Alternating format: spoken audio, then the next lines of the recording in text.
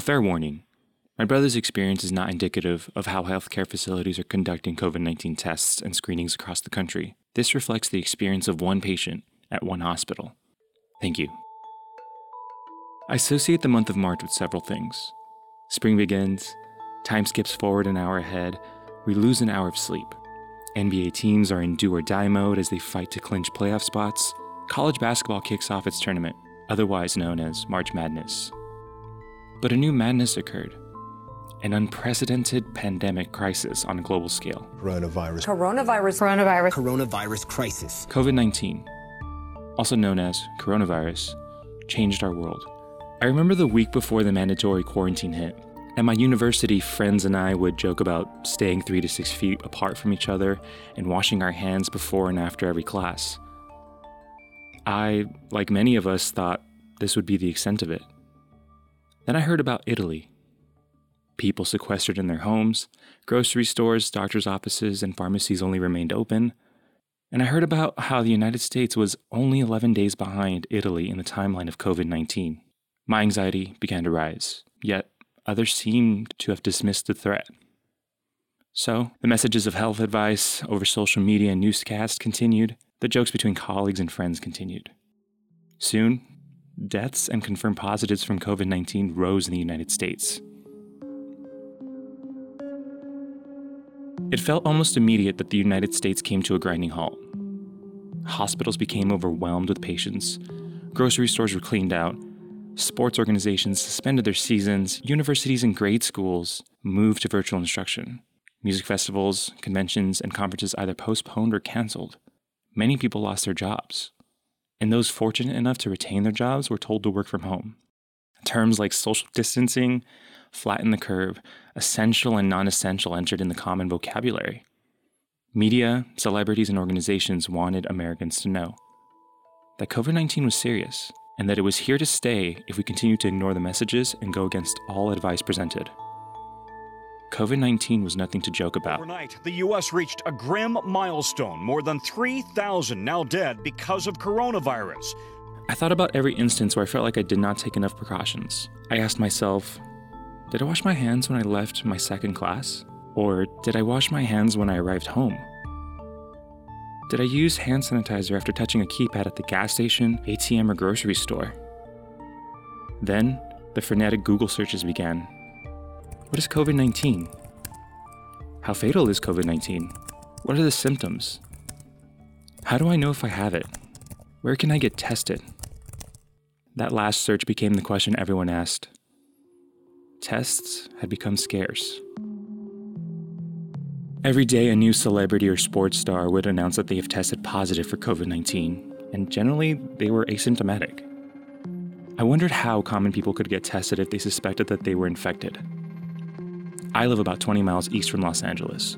Los Angeles County has a population of about 10 million, 1/5 of the entire population in South Korea. And in South Korea, they've been able to mitigate the spread of the virus by strategically testing its citizens. South Korea has led the global fight against the outbreak. In fact, through these broad and strategic efforts, South Korean officials found that a large portion of positive cases were those between the ages of 20 to 29. What was alarming to me, though, was that I had yet to hear of anyone within my social circle to be tested for COVID-19, and I'm a part of this age group. Simply, not enough tests were being conducted in the United States, let alone Los Angeles County. Then my brother Albert became ill. He called his doctor, and the nurse on the phone told him that he appeared to have all the symptoms common with COVID, except for a fever. The nurse on the phone advised that he could only be considered for a test if he developed a fever or had trouble breathing. Albert has asthma, and this concerned us.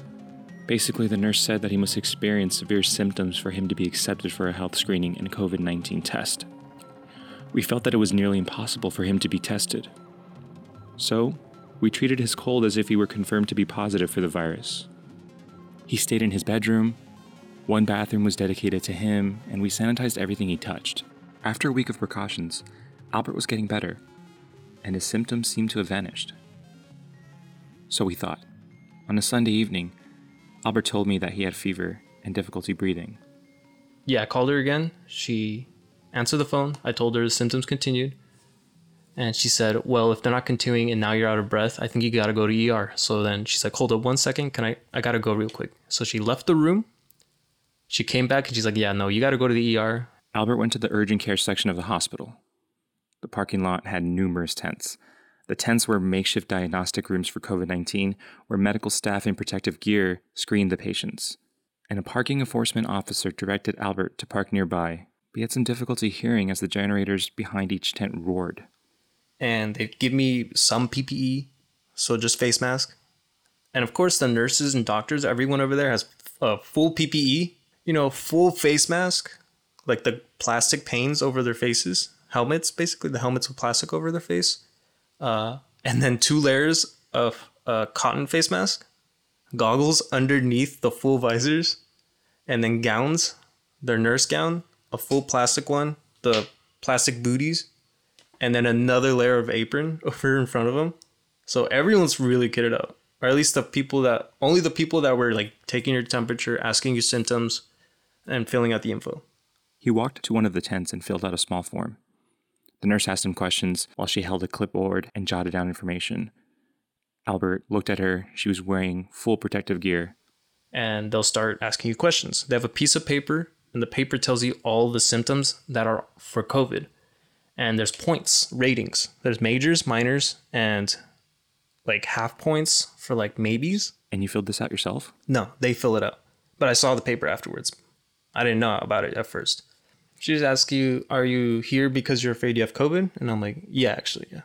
And so she's like, okay, here, fill out this paperwork. And it's only like a little tiny slip. It's a quarter of a paper. And it's your name, last name, social, date of birth, and that's it. After taking his information, the nurse wrapped a plastic medical bracelet around his wrist, provided him with a face mask, and placed an orange-colored sticker on the left side of his chest. Albert found the use of the sticker to be odd. It's not uncommon for hospitals to place a triage on a patient to determine the severity of a patient's condition. Although, Albert said that he saw others receive yellow stickers and that he was the only one to receive an orange-colored sticker, which concerned him. Then, a nurse asked him questions. First off, while you're answering the questions, they won't let you talk until they give you a face mask. So they give you a face mask, search your bag, put a sticker on you based on how severe it looks like to them, and then ask me questions about symptoms. I tell them my symptoms. Then I wait. That's about it. They don't tell you much. Albert did not have to fill out an extensive amount of paperwork. Eventually, he went inside the hospital and walked down a long, narrow hallway into a waiting room. He described that the room appeared to be separate from the urgent care facility and that it was likely that it was only used for patients to be screened for COVID. He walked into the room and noticed that 3 other patients with yellow stickers on their chest sat on one side of the room, each with 6 feet of distance between them. The nurse directed Albert, the orange sticker, to sit at the furthest corner of the room, opposite to the yellow stickers. Albert was one of 4 people in this room to be screened for COVID. He was concerned and thought that it wasn't enough patients given the rapid communal spread of the virus. But there wasn't a lot of people. It wasn't busy at all. It wasn't crowded. There was parking spots everywhere. I was number 3. He waited in the room along with the yellow stickers for about 20 minutes. Then, Albert was called in and sent into a small room.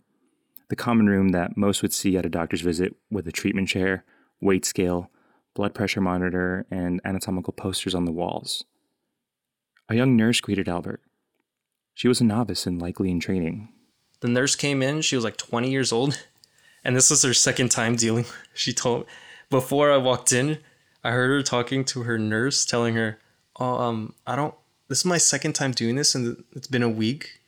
Do you have a checklist or something? Like a rundown? And they're like, yeah, it's in the room. So this was her second time dealing with a COVID patient. That was weird. And she was only like 22, something like that.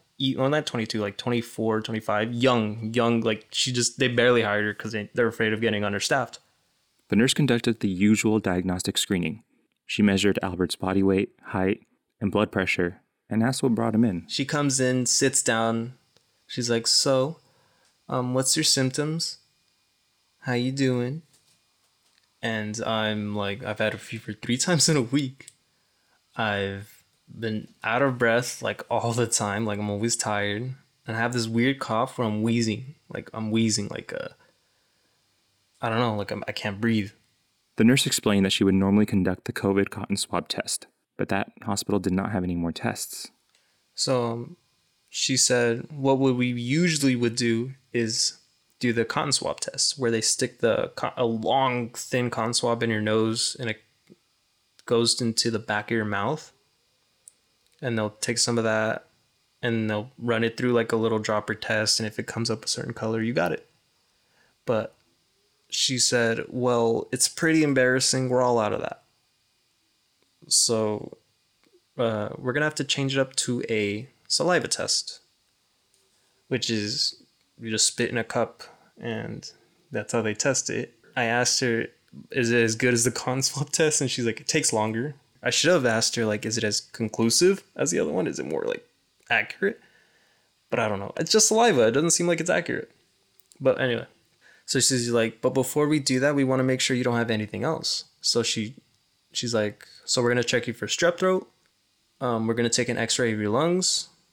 And then we're going to that was only 2 tests, I think. Yeah, they only check for strep throat and they scan my lungs. Oh, and bronchitis. Yeah, that's what the x-ray though. They can check through x-ray. So I guess 3 things. They took an x-ray, looked for bronchitis, and strep throat. Because my coughing was really bad. It was like wheezing. And I still have it, but, you know. First, we did the x-ray. So the x-ray was easy. They have like I only waited for 5 minutes, and then another nurse came in. She was wearing even less PPE. She was wearing just goggles and a face mask, no gown, nothing. She took me over to the x-ray room, which is like right next to mine conveniently, so I only walked like a minute away. And you know how x-ray room looks. They have 2 divided rooms set up with one for where you lay down and one where you could stand up and take an x-ray. They made me stand up and take an x-ray against a little plastic wall. So they scanned my lungs from front to side. And it only took like 2 seconds. And so before you take it, she'll ask you to take a big breath. And then they scanned it. And then she's like, let go. And then she puts you on your side while you're standing up, arms up. And you take another full breath. And then they scan. And that was it. That was really fast. And she's like, all right, you can go back to the doctor's room, my room. I waited there. Man, this one took a while. I waited there for like 10 minutes. And then the same nurse with like less PPE, with like goggles and face mask, came in and she's like, oh, okay, I'm going to test you for strep throat. And the way they test you for strep throat is they get a long Q-tip and stick it. They touch your uvula. And use that saliva to check for strep throat. Like they put it through a dropper test, and if it changes color, you got strep throat. She had a Q-tip tied with another Q-tip just in case, it bent. And so she's like, you got to go open your mouth and go, ah. And when she stuck it and touched my uvula, and I thought it was only for a second. No, she's like, we got to hold it there for 3 seconds. I got to rub it. She rubbed my uvula for 2 or 3 seconds, and I couldn't hold it, but I coughed right in her face. And she's not wearing full PPE. And I said, oh, I'm so sorry. You're rubbing my uvula. I can't cough. Like, I cannot cough. And she's like, it's okay. And I'm like, it's not. You're not wearing full PPE. You're only wearing goggles and a friggin' cloth mask. Did she seem concerned? Not at all. She didn't care. She just wanted to get it over with. She had only goggles and face mask, dude. This perplexed Albert. He wondered why the nurse running a diagnostic was not covered in protective gear like the medical staff in the parking lot. So I coughed right in her face during the swab test, or not the swab test, during the strep throat test. She's like, okay, I'm going to leave this tube here. If it turns a different color, then you have strep throat. And the color, I think, was violet, like violet purple. The nurse left the room for about 5 minutes. She left behind one of the strep throat test kits in the room while Albert waited for her return. The nurse returned and told Albert that he tested negative for strep throat. And when she came back, she's like, pulled up the test tube and she's like, well, you don't have strep throat. That's good. I'm like, that's not good. I wish it was strep throat. So she says, well, that's all the testing we can do. You can go back to the waiting room and we'll tell you the results from your x-ray. Albert went back to the waiting room to sit in his corner. The other patients, the yellow stickers, sat in the same seats Albert previously saw them in. Albert was unsure if they have been screened or tested yet. He waited 20 more minutes, then was called back into the doctor's room. The first doctor, she said, well, we looked at your results. You don't have bronchitis from the x-ray. There's no pneumonia, signs of pneumonia for water. And you don't have strep throat. So we're going to move forward with the COVID testing. So she said, well, what's going to happen is I'm going to prescribe you influenza medicine. They call it influenza. When I pass me the prescription, it says I have influenza. And then in parentheses, it says like symptoms. The doctor advised Albert to go back to the parking lot that was lined with tents and generators. Before he exited the doctor's room, he was given instructions for the COVID-19 tests and what to expect. She says, so what you're going to do is the testing is done in car. So you go, it's a drive-through testing. So you go back in your car, you drive up in a circle. Since you have a sticker on you, they're going to wave you down and tell you to park in a certain spot. And then they're going to tell you to wait. And then they'll continue with the test. So what I did is I went back in the car, drove in a circle, and then they flagged me down. They put me into a parking spot. And this is weird. The nurse, it was a nurse, different nurse. She was in full PPE though. Doesn't make sense. The people in contact with people that are getting tested are in full PPE, but the people who are there in the nursing office aren't. So that was a weird concern. So I parked when they flagged me down, and the nurse with a binder and papers, she said, or it said, don't roll up or roll down your window. It said, keep your windows up, please. The nurse held a binder with laminated sheets of paper. She turned the pages, each with an instruction and explanation of the test Albert would receive. This test is not the usual cotton swab test, the test where a doctor would place a large swab up the nostril of patients. This test relied on a sample of saliva. And they don't talk to you. They rather keep the distance between you with the window pane. So they open it, it says, please do not roll down your window. Next page, we're going to test you for COVID with a saliva test. And the next page, we're going to give you a test. It has a cup, cough in the cup, and that's it. So then she yelled through the window, I'm going to go get the doctor to give you your test. So I waited like a minute. It wasn't even that much, a minute. And the doctor came in with the bag with the plastic cup in it. And he didn't have a binder that said talking or anything. He just yelled through the window. And he's like, you're going to cough into the cup with saliva from your lungs. So I'm like, what does that mean? I asked him, what does that mean? And he's like, you're going to cough really hard. If you need help, we can give you a water to help you like stimulate that feeling. And I'm like, no, I have water. So I drank water and then started coughing up that water from, I don't know how. It felt like I was going to throw up because what they sounded like they wanted me to do was to cough from my lungs, and that hurts. So I cough from my lungs, get the saliva from there, and you could just feel it. And I spit into the cup. I showed him, and I was like, is that enough? It didn't seem like enough. It was barely. It was like a little, I don't know, it wasn't a lot. And he said, yeah, that's fine. So then I rolled down my window, and he has a plastic bag that's the size of the window. I throw the cup in, and he closes the bag, he seals it, and he's like, that's it, you're done. He yells out, we'll get the results in 5 to 7 days, and we're going to call you if you have it or not.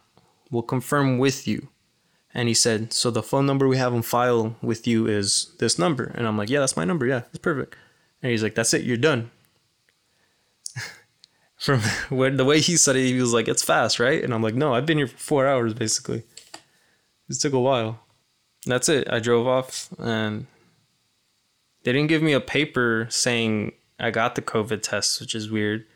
The only papers they gave me was a prescription for the influenza and what to do for the influenza. But then after you read the papers, it doesn't say just influenza. It says symptoms, cough, influenza, in parentheses, flu-like symptoms. So they don't call it COVID. They call it influenza still.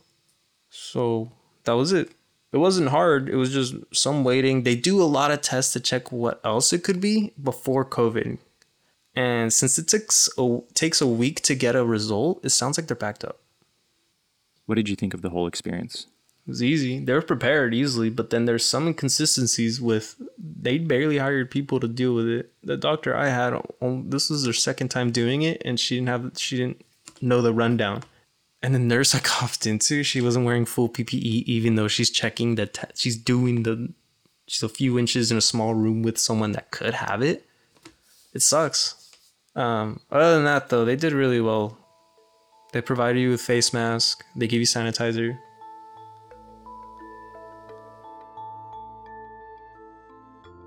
At the time of this recording, I have not heard of anyone else within my social circle receiving a test for COVID, and we have yet to hear of Albert's test result.